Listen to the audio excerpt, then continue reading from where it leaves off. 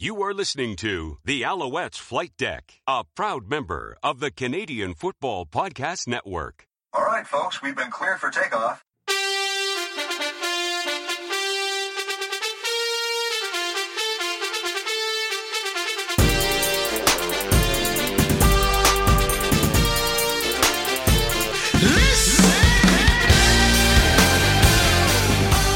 Welcome to the Alouettes Flight Deck, podcast dedicated to Montreal Alouettes football, sponsored by Sport Buff. I am your host, Tim Capper, along with Cliff. Hey, Cliff, it's good to see you virtually again after seeing you literally on Friday.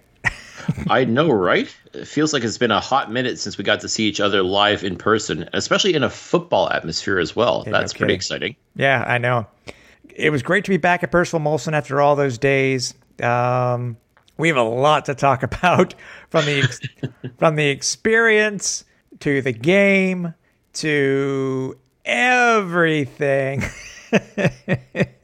Yeah, we've had a lot of time to sit and think about things, especially after what we saw Friday night. So we pull up a chair, folks, grab a drink. We're going to be here for a little bit. So So we're going to do something new, and I'm actually going to let you start. Let's start, with what you thought about, not necessarily the game itself, but I mean, we can go with the entire experience itself, being back at Percival Molson. But, besides the parking, the parking issues that you ran into, but you made it before kickoff.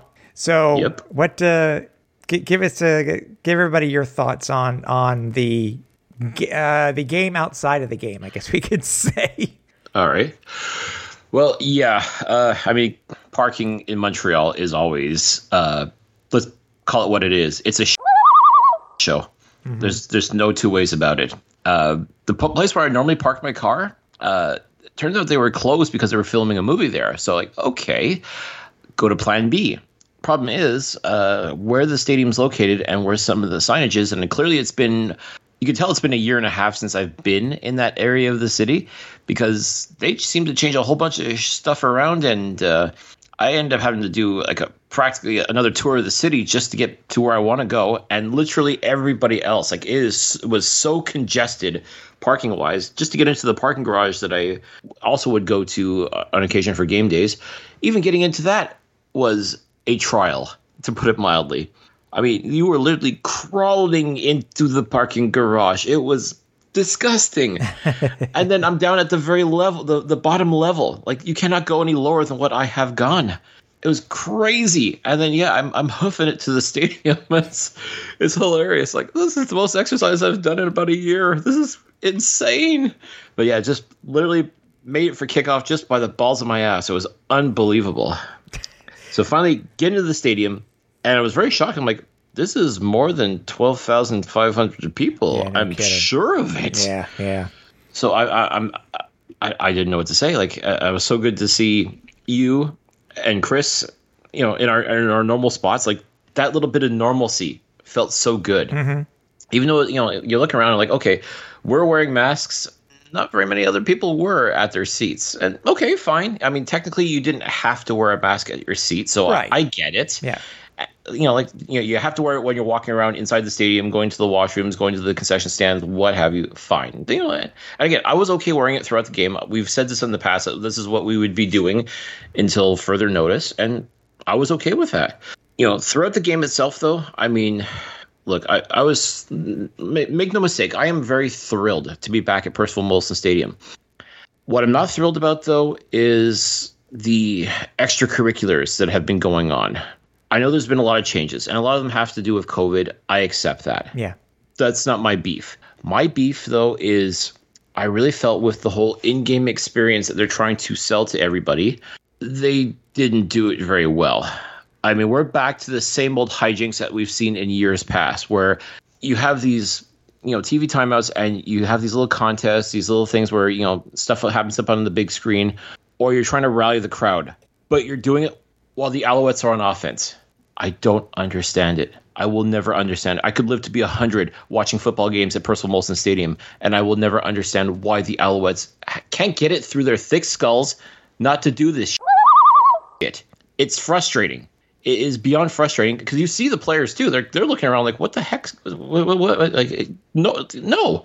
Yes, they're making noise on defense too, but they're not the same efforts that they've been doing to get the wave going and ringing cowbells and all this other bullshit that you've become accustomed to with the Alouettes trying to rally the troops.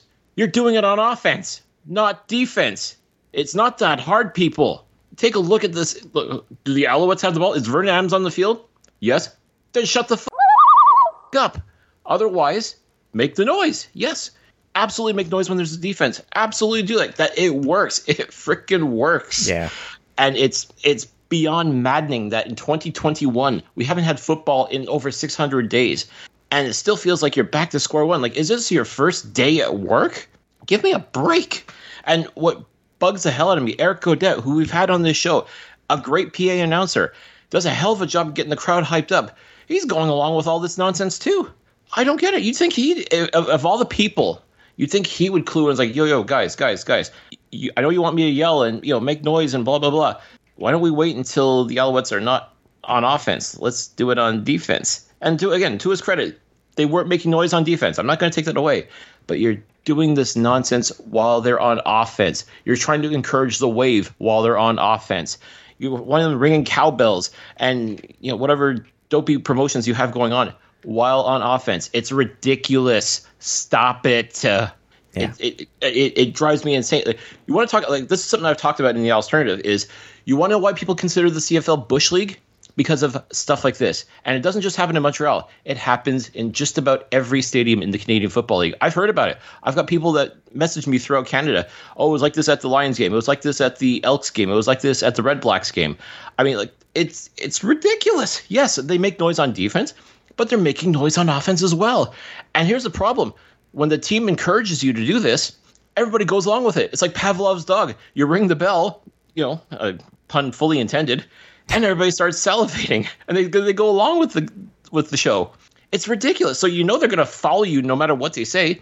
Just say it right. Do it right. Do it. Figure it out. Take a goddamn look in the field and see what's going on. You see that the team is on offense. Be quiet. Make sure you're quiet so that Vernon and his receivers and everybody's on the same page. Because I'm not going to blame the crowd for the result of last Friday's game versus the Hamilton Tiger Cats. But holy cow, like.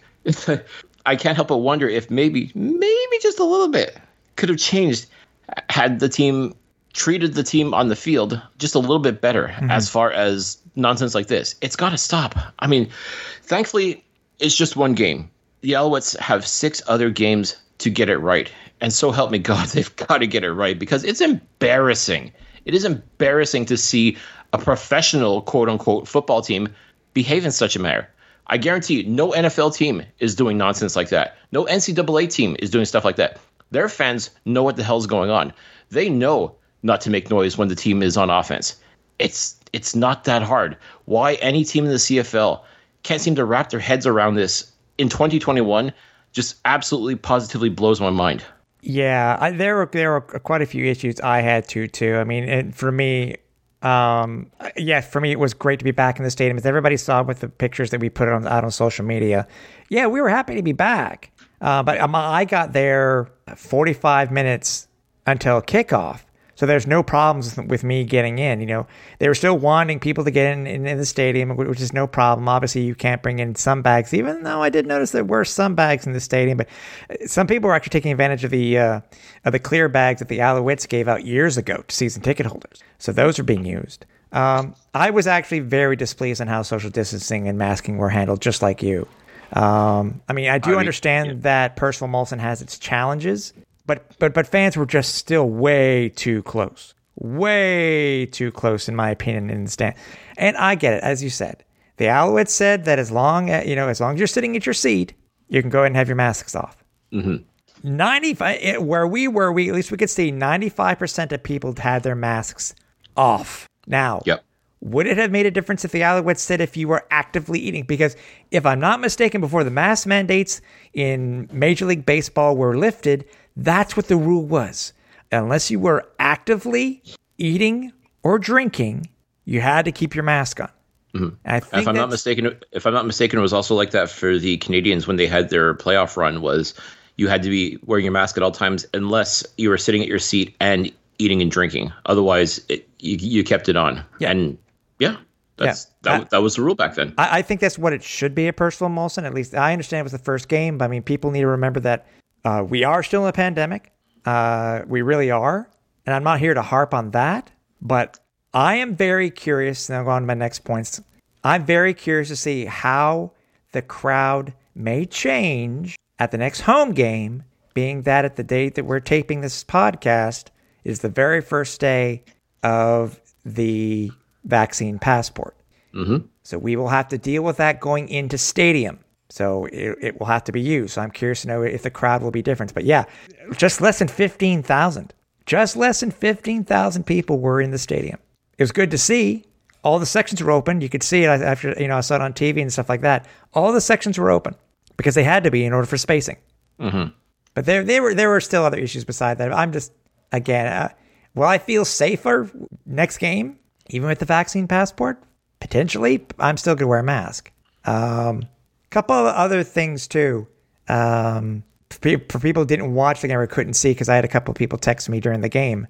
There's no fan zone in the end zone this year. Nope. At all. And the cheerleaders have their own little section in where basically the fan zone is, and that's where they were kept for the entire time. And I thought it was an interesting choice, but then I happened to read in the Ottawa paper that that's exactly what the Red Blacks did for their home opener too. So we're not alone. Nope. So that was fine. That was fine. By the way, you're talking about how they're, they were doing things on offense when they shouldn't have been. I'm curious to see because usually there's a script made out for football operations or game day operations during the game. I'm curious to know what that read.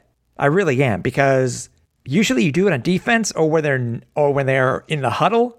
You don't do it. I understand that Telus gave away out all those cowbells. I understand that, but still, come on. No, and I think it was great that they get there. Again, we're not saying don't make noise during the football game. Yeah. We're just saying do it properly. And it's on the Alouettes and their game day crew. I'm sure they have a game day director, someone who manages and coordinates all of these TV timeouts, these promos, everything that's, basically what makes up the actual in-game experience. Whoever it was dropped the ball massively, because again, you can't just run people out there and do this shtick and have it work. I mean, it kind of defeats the purpose of giving away these cowbells if people are just going to be ringing them all over all the time, all over the place. There's a purpose to something like this. And something else that bothered me too, they kept talking about this whole thing about light up the stadium. Yeah. You're trying to replicate that magic that happened back in October 2019 against the Calgary Stampeders, when everybody whipped out their cell phone lights and they were playing the music and the crowd was going crazy. They wanted so badly to replicate that. Yeah, the lightning bug game, as I call it. Yeah, exactly. And it was amazing. That was a moment in time. But they were trying to manufacture that feeling, and you can't do that. No. You know what it reminded me of? No. Think of any movie that's had a sequel or a trilogy. Okay. How many times do you say, okay, the first movie was amazing. The second movie sometimes is amazing too, but sometimes the sequel kind of falls flat. You think of, I'll give you an example, like Spider-Man 3. Okay. With Tobey Maguire. Right, I was about to say. I guess we have to make it clear. Okay. The Spider-Man trilogy from the early 2000s. First one, decent. The second one was actually better than the first, if you can believe that. But number 3 just fell flat. It just felt like you were trying too hard to capture that same magic from before. And yeah, there's a couple of callbacks, a couple of reminders of the original original film that gave you that feeling of excitement and hope and everything.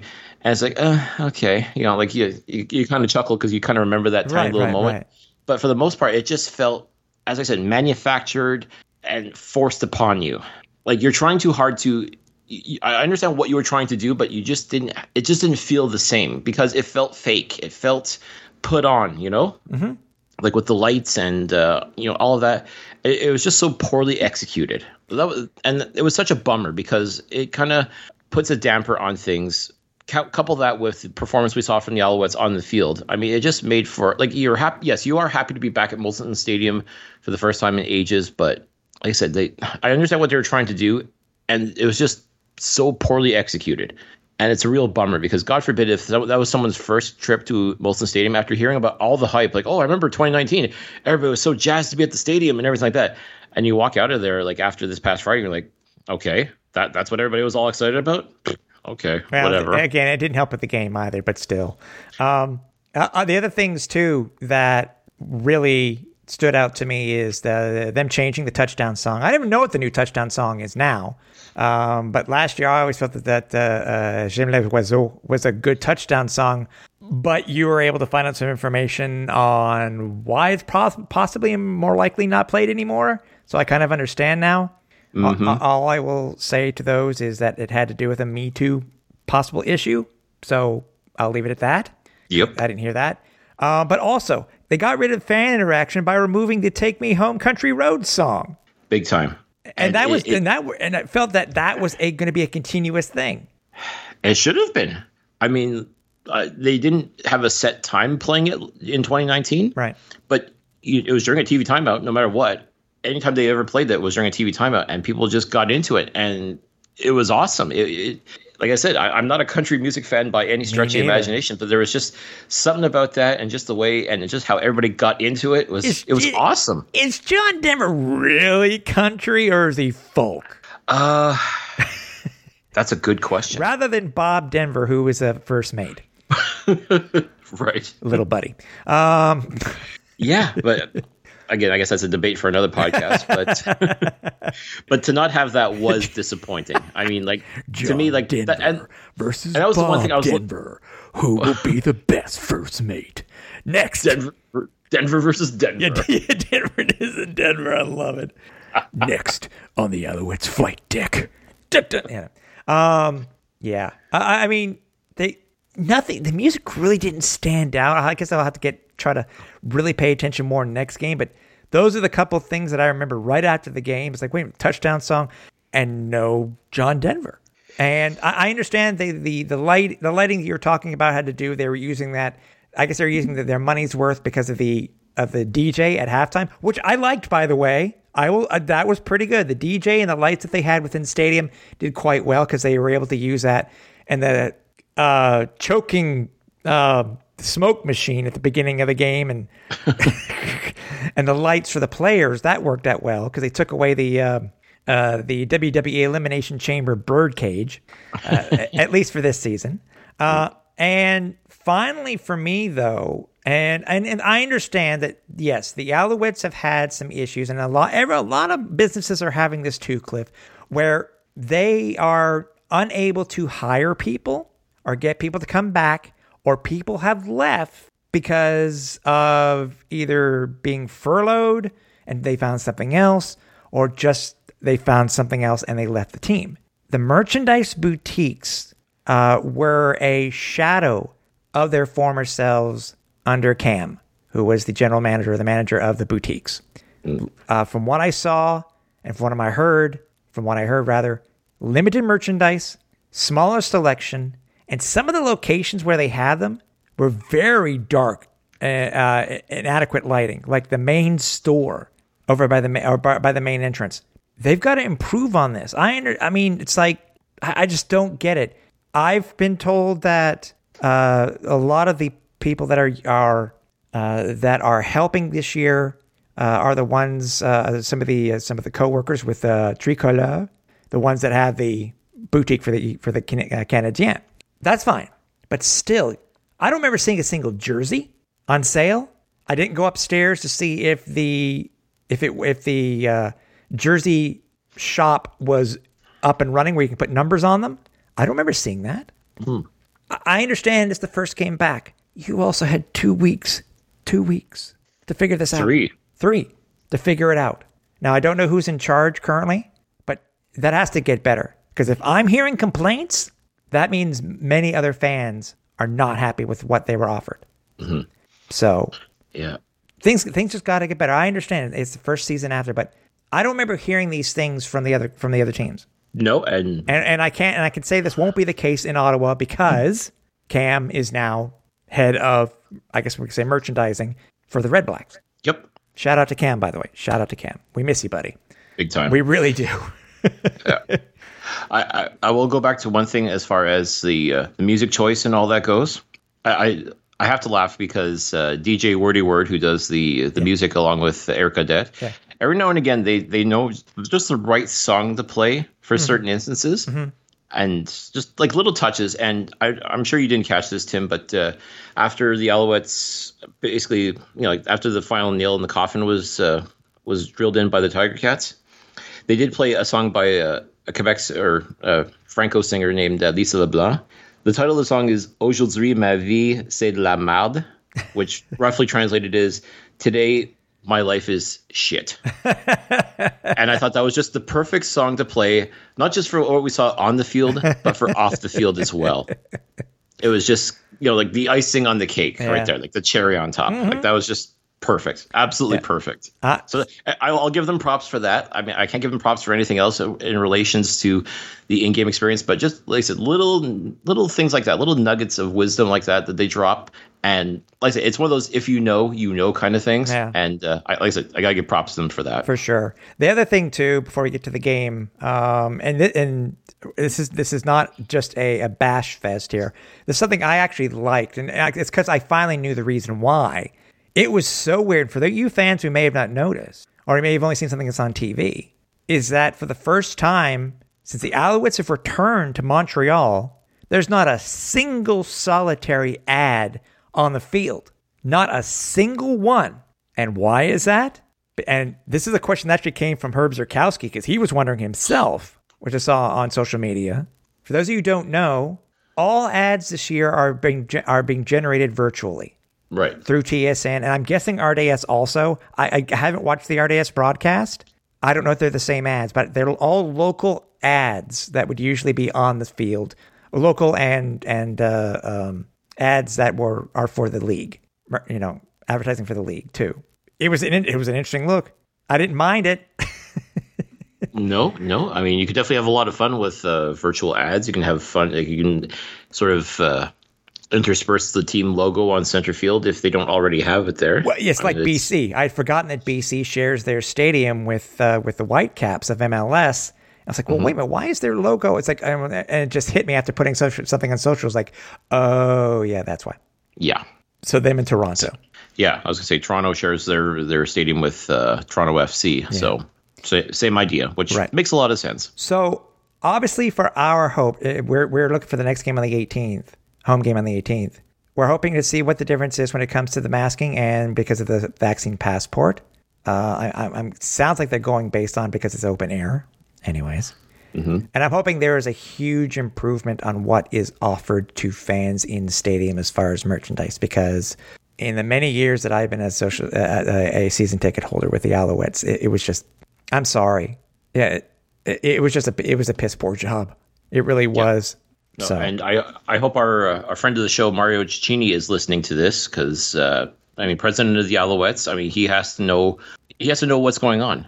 And for someone who's worked in television, worked in media, it's all about presentation, right? It's all about putting your best foot forward. And if I can be completely honest, the Alouettes didn't do that. I mean, that's really what it came down to. It was not a great product on the field. I know he has no control over that, but he can control. There's a lot of things he can control. And one of the things is the actual in-game experience, and it just didn't live up. It did not live up to it. I mean, yes, you're happy, as I said, that you got to be back in Percival Molson Stadium, back to seeing live football again here in Montreal, but it just did not make for a pleasurable experience. No. It was not the football experience that it should be. And that's what's bothersome, is that it could be so much better. And it just takes a little bit of effort. It's like you're going in a direction. Why don't we just make sure we're going in the right direction? Yeah. It's simple. It's as simple as that. Yeah.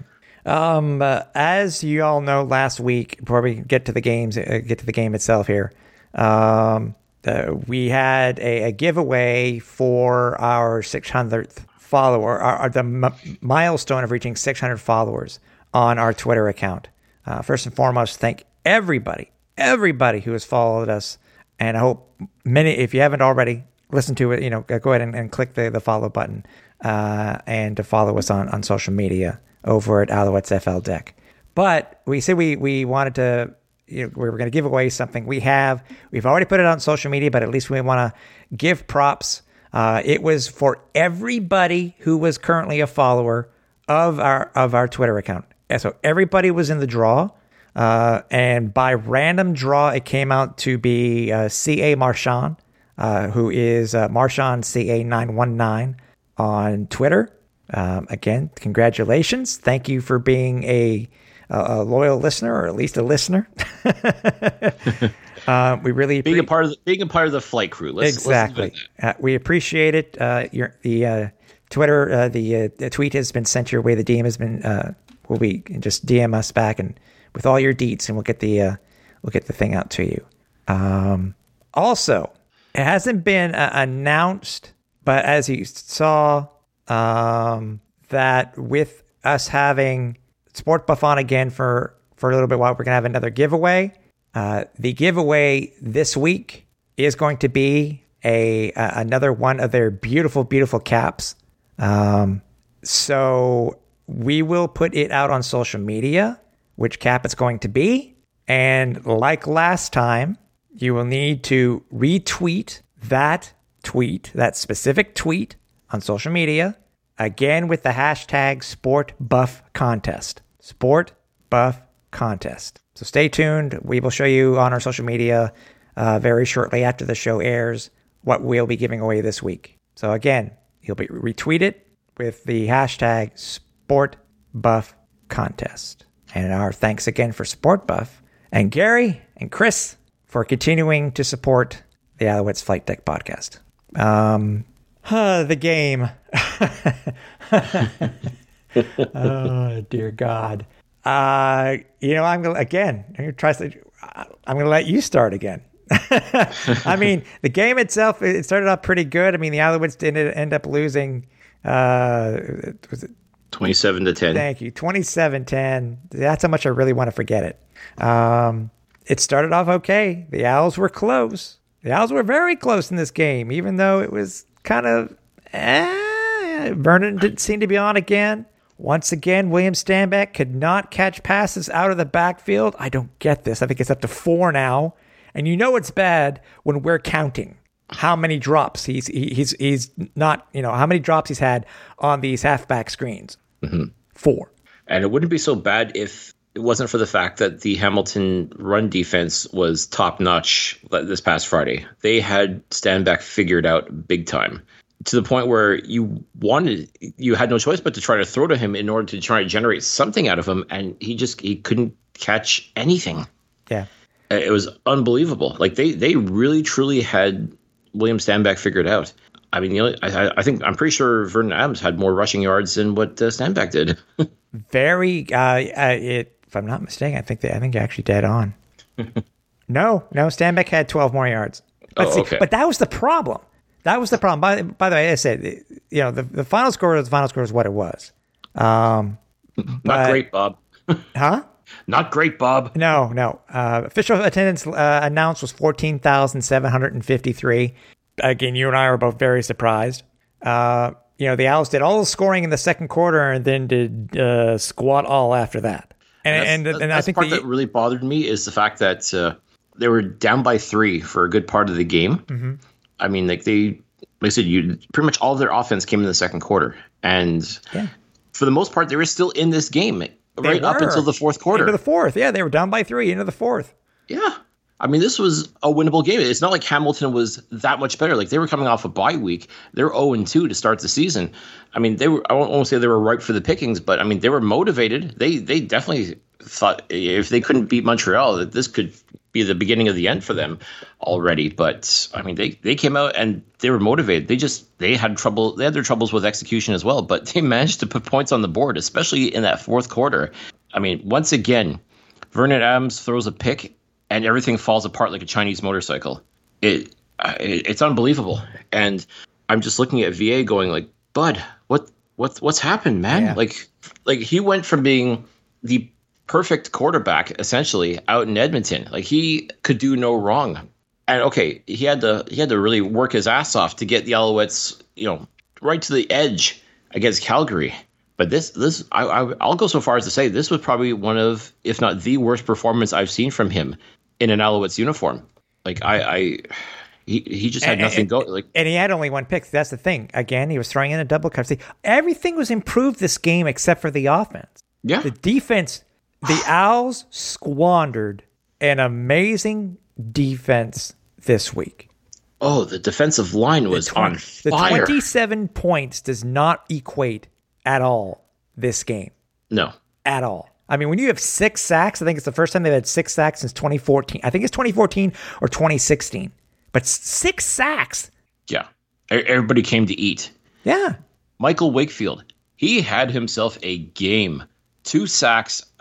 My God, he was ragdolling Dane Evans.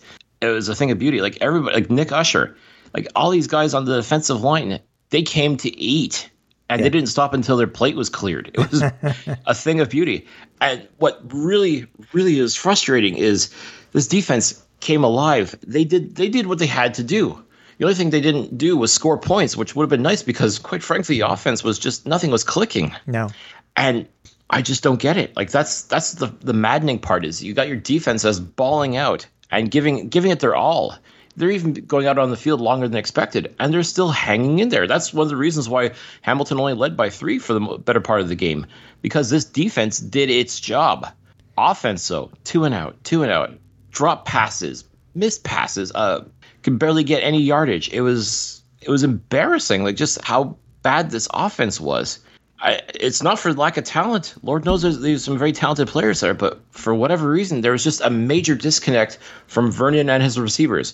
Stanback, like I said, got figured out early and often. It was a far cry from the first time we saw William Stanback against the Tiger Cats when he literally ran roughshod over them. This, like I said, they game planned for him big time. Vernon just couldn't get anything going. Now, again, he was throwing into double coverage. Again, he was overthrowing receivers. But again, drops seem to be an issue with this team. They improved on the penalties, which was amazing. And you know what I actually liked is how the players were trying to entice the Hamilton players to try to get another penalty. I thought that was an interesting strategy. Cliff, it's gamesmanship. You look at this game, Cliff. Hamilton had the ball for a minute more than the Alouettes. You would think by the score that this thing was a total... It was a blowout on the scoreboard. Do you know how close this game was in total yardage? Hamilton had 288 yards on 51 plays. The Alouettes had 249 yards on 53 plays. That's how close this game was, except on the scoreboard. Yeah. I mean, what was the killer? Turnovers. Points off turnovers? The VA. Yeah, the VA interception. Yeah. And then Sean Thomas Earlington, a Montreal native and a former Carabin. Isn't it funny how all the Carabins that play for the Alouettes and the one Carabin that shined the most brightly in Montreal ends up is the one that's wearing black and yellow? Go figure. Yeah. I mean, props to him. I mean, he had especially towards the end, like that. Reed got postered. Reed got postered. Poor Greg. It happens, but wow. Well, and again, I again apologize for this bad pun, but sometimes you're the hammer, sometimes you're the nail, and Hamilton definitely was the hammer. Yeah, so it's true. I mean, Sean Thomas Earlington, he had himself a game. He was motivated, and that touchdown was just as the final nail in the coffin for the Alouettes, and that was just. Yeah, but I think at that point the wind had already gotten out of their sails. Oh, for sure. After the VA interception and the score, it was done. Yeah, it was so done. It was so done. VA was 16 of 31 for 171 yards, an interception and a touchdown. That touchdown was the Quan Bray. Yes, it was the Quan Bray in the first quarter. It looked good. Dane Evans, again, another backup quarterback, another 0-2 team coming in, and the Alouettes give another winless team their first win of the year. And it's just so frustrating. I mean, Dane, he was 15 to 22. I mean, that's pretty good for 183 yards. One of the big differences was William Stanback, who had a grand total. I think it was 4 yards at halftime. Four.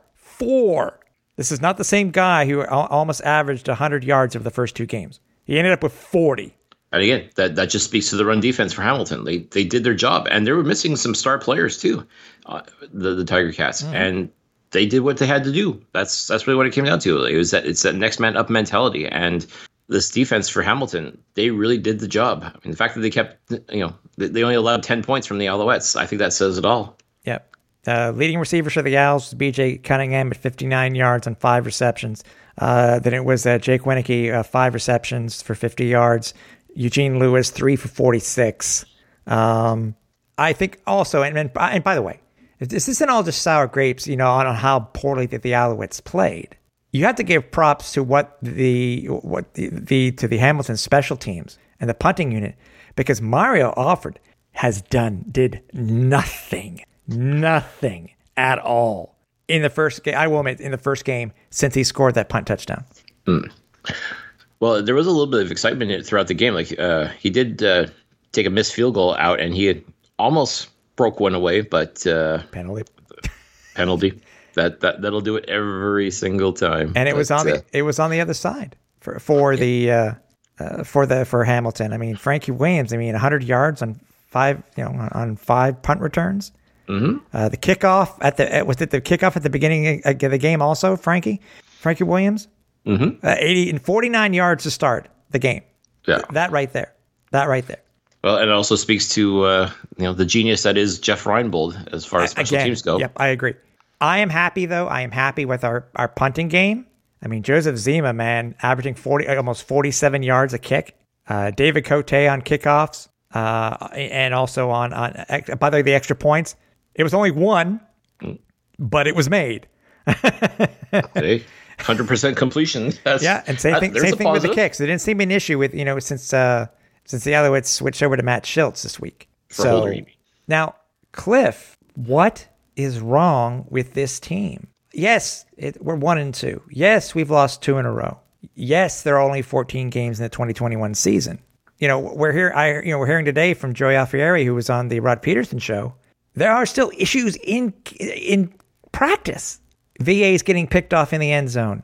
Stanback still is not catching passes out of the backfield. What is going on? Is it a sophomore slump as a starter for VA? Is it not having training practice? Having preseason games. Saskatchewan's not saying that. Look at them. Nope. What's going on with the Owls? It's a great question, and again, it really does come down to the offense, because this defense, as far as I can tell, there's not very many chinks in the armor. I mean, I think defensively, this team is doing everything right. Special teams, they seem to have found themselves. As you said, Joseph Zima and David Cote are doing a very excellent job in their respective positions, to the point where I'm thrilled to see a kicker and a punter as opposed to someone trying to do double duty. Mm-hmm. I'm not saying that was the reason for their woes in the past, but I mean, it's clear that you've got 2 very talented kickers doing what they can do to help this team out. So special teams is definitely not an issue. It really comes down to the offense. I don't know if it's the play calling. All of a sudden, if Kahari's lost his magic, if it's too much too soon for VA, I mean, I really think he can handle this. I really think he can get through this, but something's going on with him, and it starts with him. I'm not putting all the blame on Vernon Adams, but as the starting quarterback, he's got to shoulder a good part of it. His receivers, the same receivers he brought out to Seattle for his own little minicamp on his dime. What's happened? Why are they not connecting? William Stanback, still a very dangerous weapon, still not being utilized properly. I mean, there's so many questions when it comes to this offense, and fingers have to be pointed. It also doesn't help that Williams not doing well. I mean, we don't know the reason why he was dropped from the Raiders when he went to the NFL. I mean, what is happening currently out of the backfield? Was that a catalyst to that? We don't know, but it's still continuing. I mean, he can still run the rock. Yeah. But now this seems to be this insistence to try and get him a catch.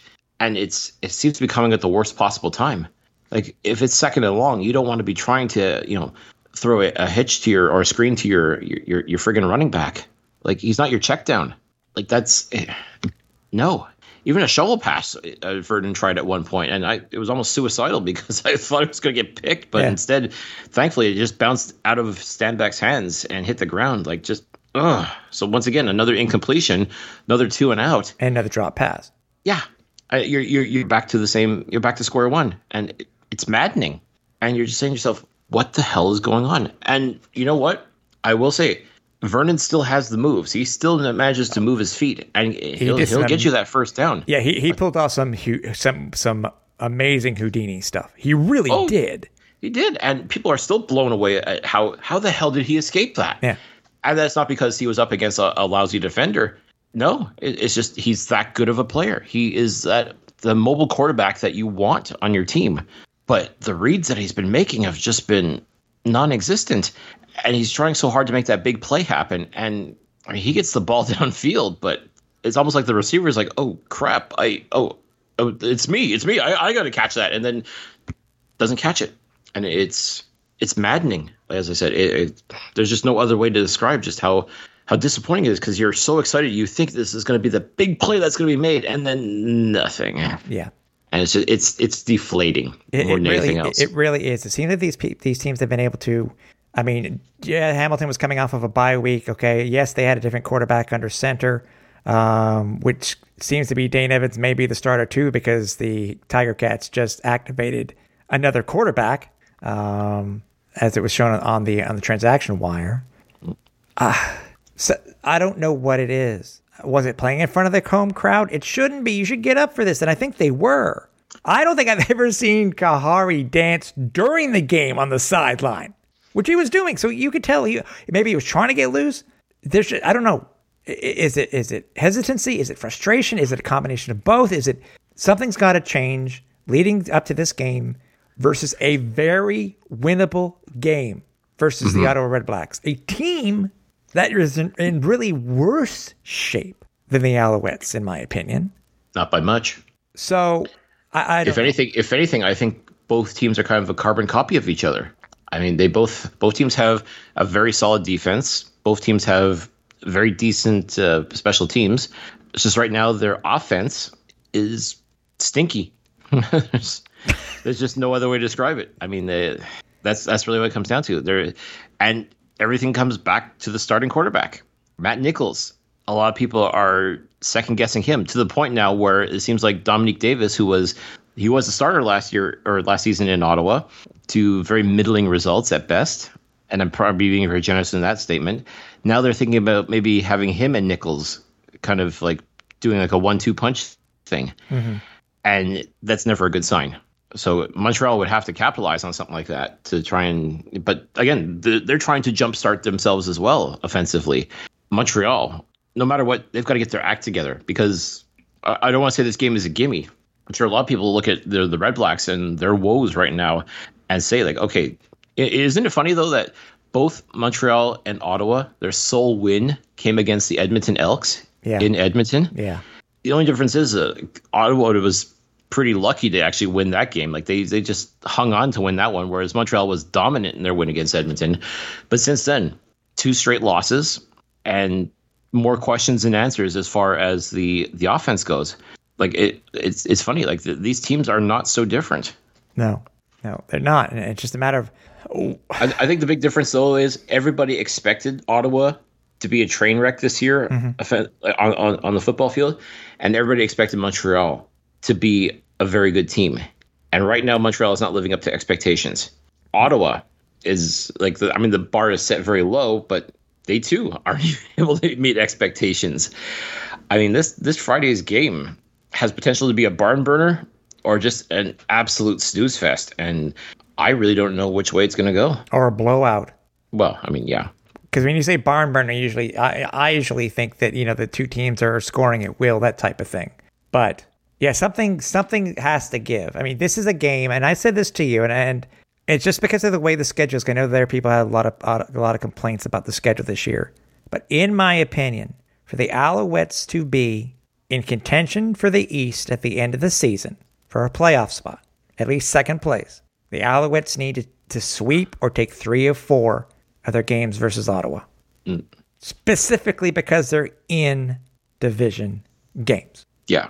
So, and this is what's really hard right now though, is it's almost a no-win situation for the Alouettes. Is if they win this game on Friday, it doesn't mean anything because they beat the Red Blacks, who everybody expects to be garbage. Right.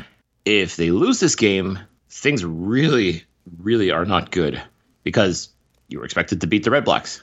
Like that's what it is right now. So it's almost a no-win situation, even if you do win. No. For sure, Montreal, there's no must-win games. Usually after 3 games, there's no such thing as a must-win game. Right. But even if Montreal does win this game, okay, they'll be 2-2, but that doesn't mean things are okay now. It doesn't mean that the ship's been righted. I mean, it's pretty evident that there's a lot of problems right now. Yeah. And they've really got to do some soul searching and figure out what it is. And whatever the problem is has got to be fixed. And a win against Ottawa would help considerably. I don't even want to think about what a loss against Ottawa is going to do. It has to go perfect. The Alouettes need to play a perfect game for us to even think, that the Alouettes may have made the corrections that are necessary. Mm-hmm. Everything has to go perfect. From the defense did well. Defense needs to stay the same. The penalties need to stay the same or lower. Yeah, discipline. Discipline is going to be key. VA needs to go, 60% passing, close to 300 yards, a couple of touchdowns. But also, we need to see what the front line can do and get Stanback into the game again. Yeah, they need to create some lanes for him. And if he does go get one of those passes, catch the damn thing. Yeah, stop looking upfield. That's what, at least the first game, from what we can see on TV, was you saw his eyes. He was definitely looking upfield as he was getting ready to take that ball, and he was off to the races. But no, it's a big thing. Just catch the ball, then turn upfield. Yeah, no, I agree. And or better yet, get all of your receivers involved. And I think there's too much of an insistence to try and make that amazing big play. And yeah, if you've got the opportunity to make it, then you make it. But sometimes dinks and dunks are going to do it. Like, you just it's death by 1,000 paper cuts. Just little things here or there. Just get 10 yards at a time. That's how you got to look at it. Just 10 yards at a time. Just keep moving the chains. And it doesn't have, there's no style points in the Canadian Football League.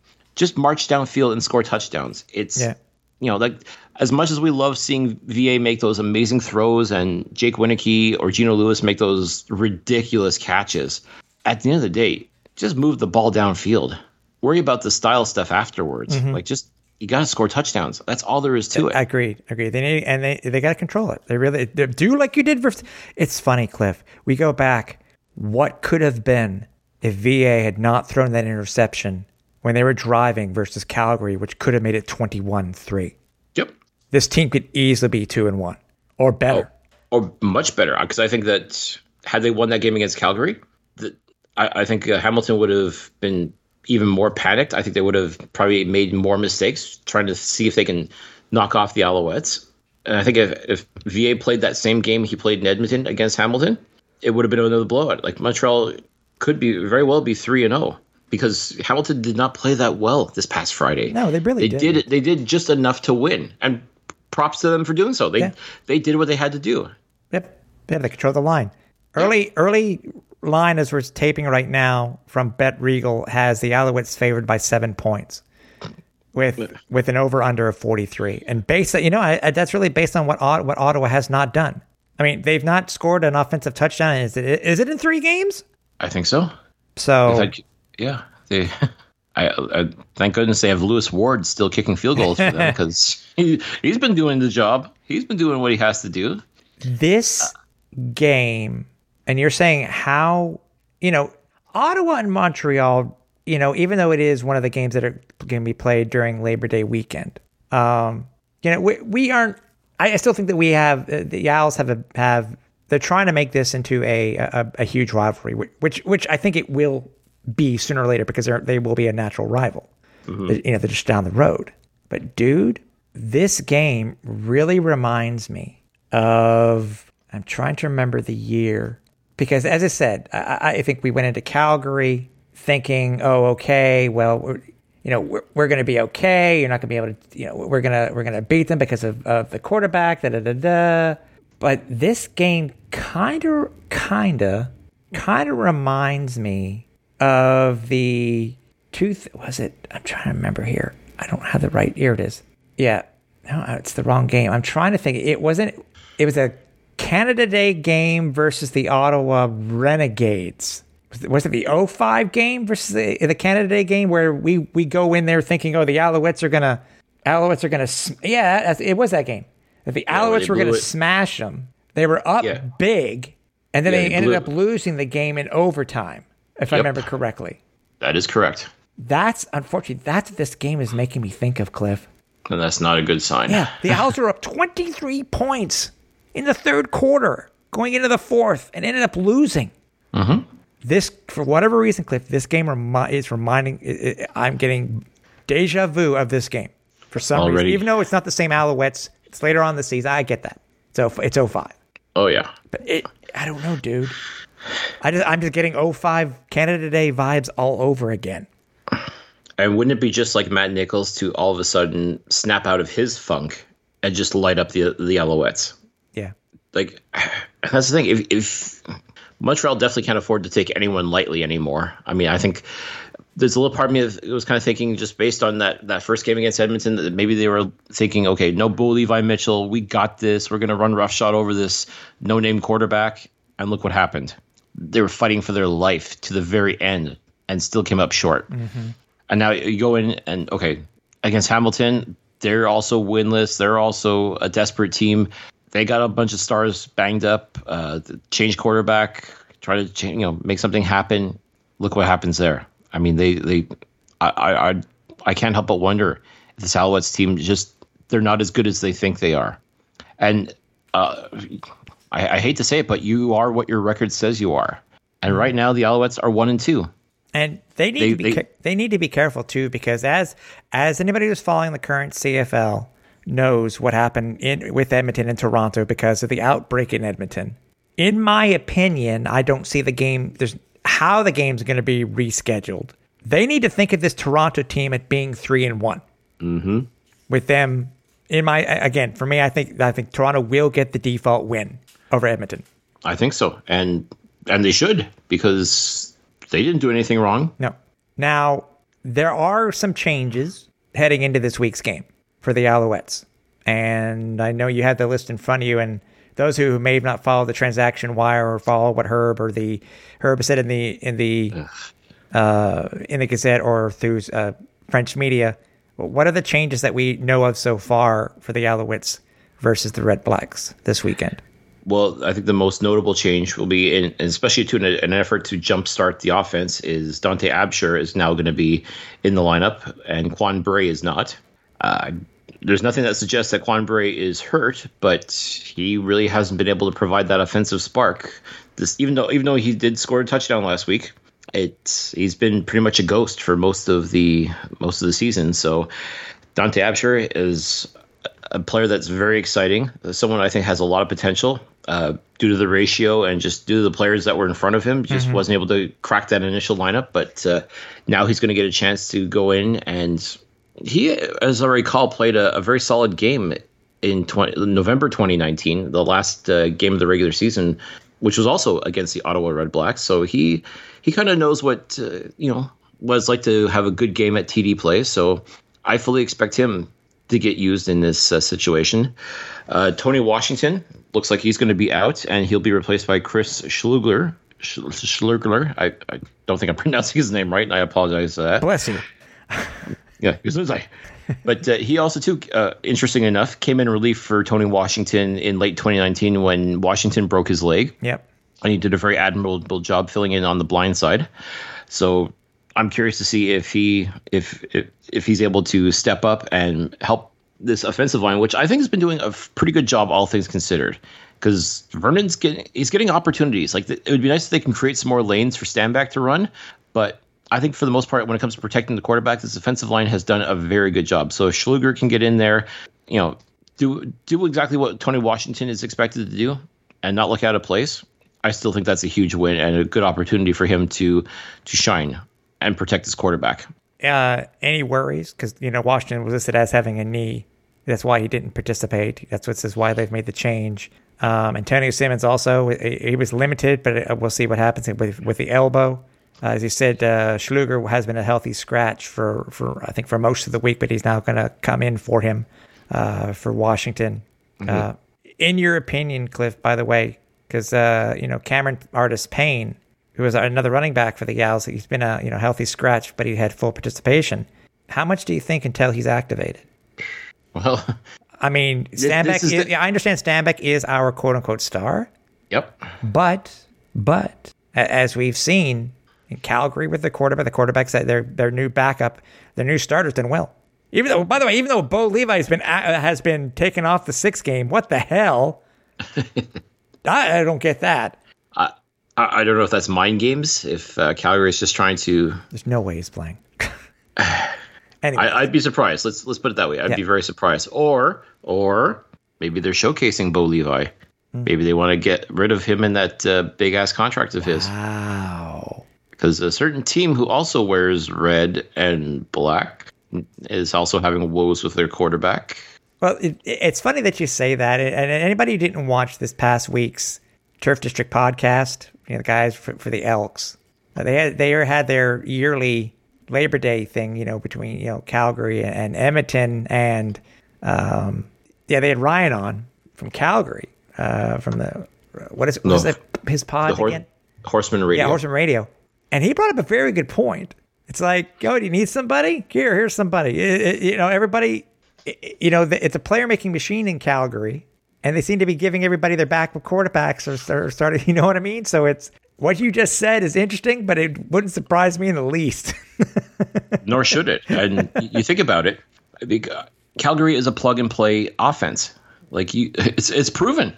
You see, Jake Myers doing an admirable job in Bo Levi's absence, just like Nick Arbuckle did, and he managed to parlay that into a starting job in the Canadian Football League. Who's to say Calgary doesn't swing a massive deal with the Red Blacks, send Matt Nichols to Calgary to be the backup with a couple of draft picks, and let Bo Levi rekindle himself in Ottawa, who desperately needs a quarterback. If Matt Nichols isn't doing the job, I'm sure Bo Levi can step in and help just give a shot in the arm to the Red Blacks.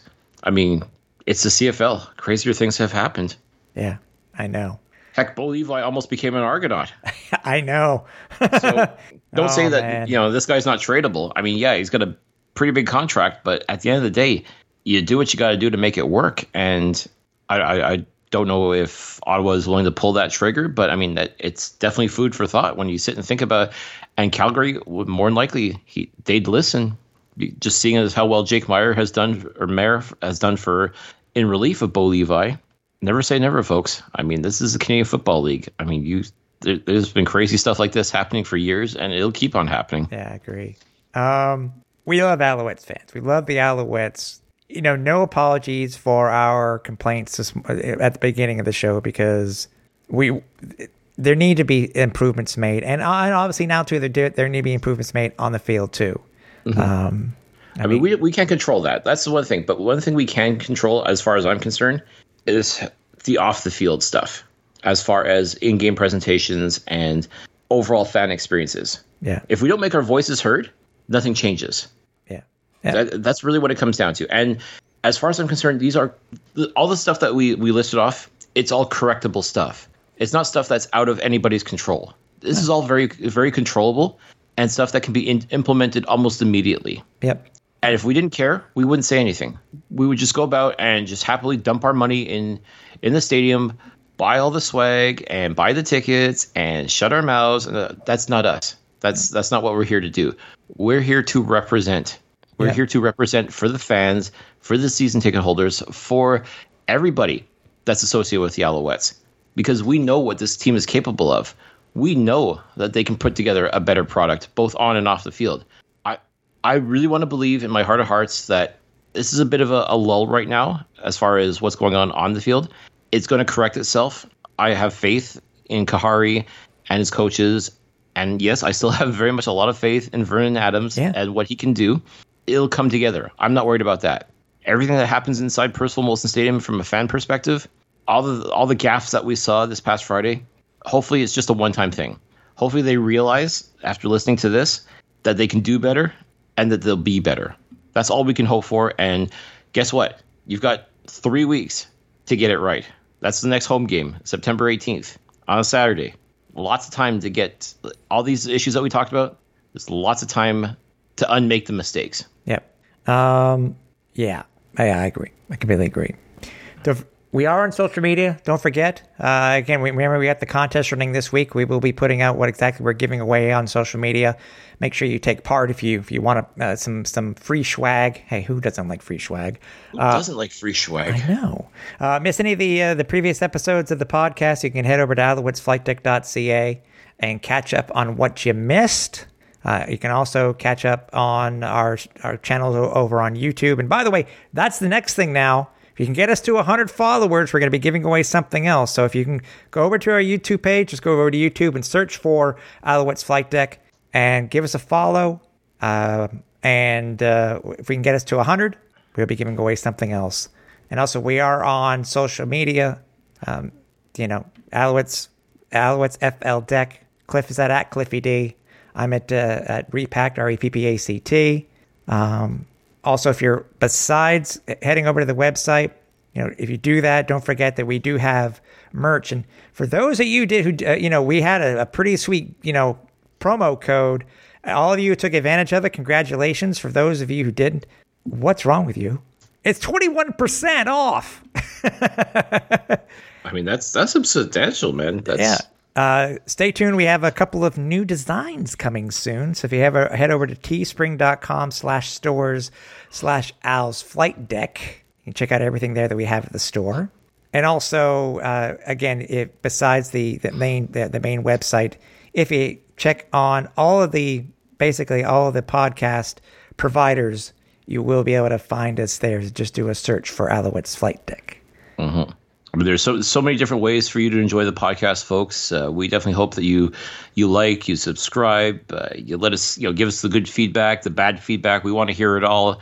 How can we improve the show? What are we doing right? I mean, we want to hear what you have to say about this, because let's face it, folks, this is your show as well.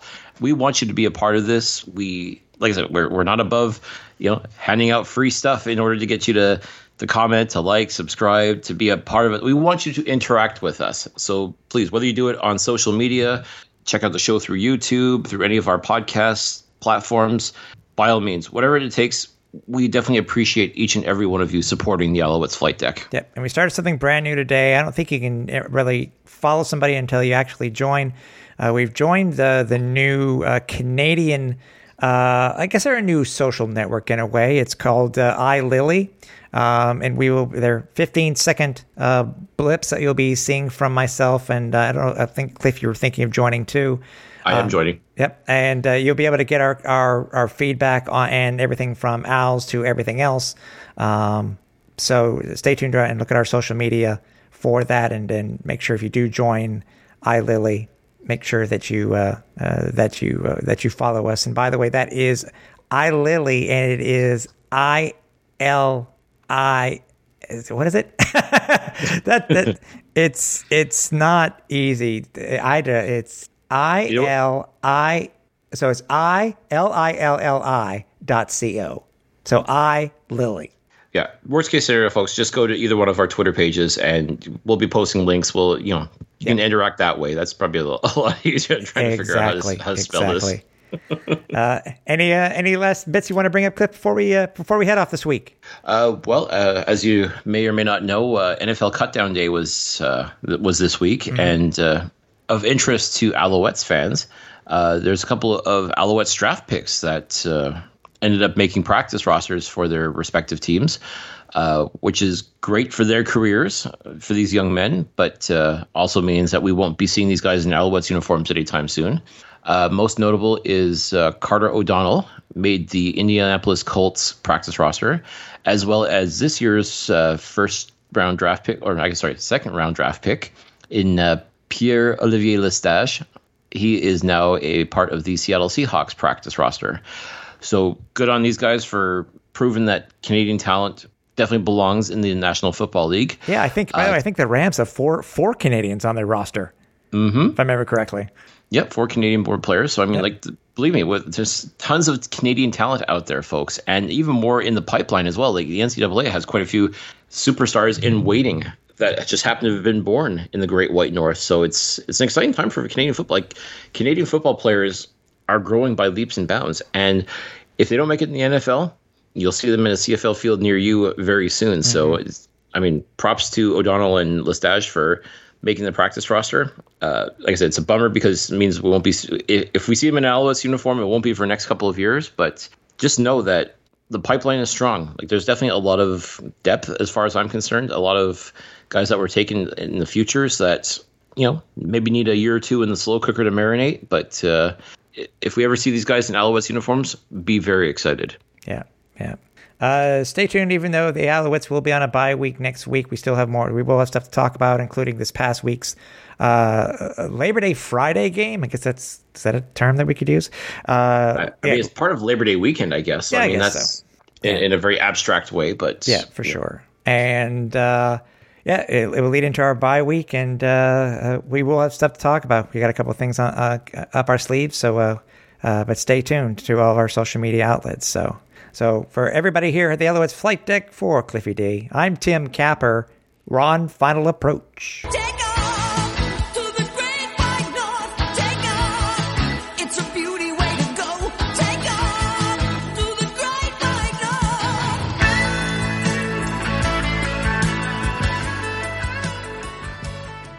Thanks for listening. Find more great shows like this at CF Pod Network on Twitter.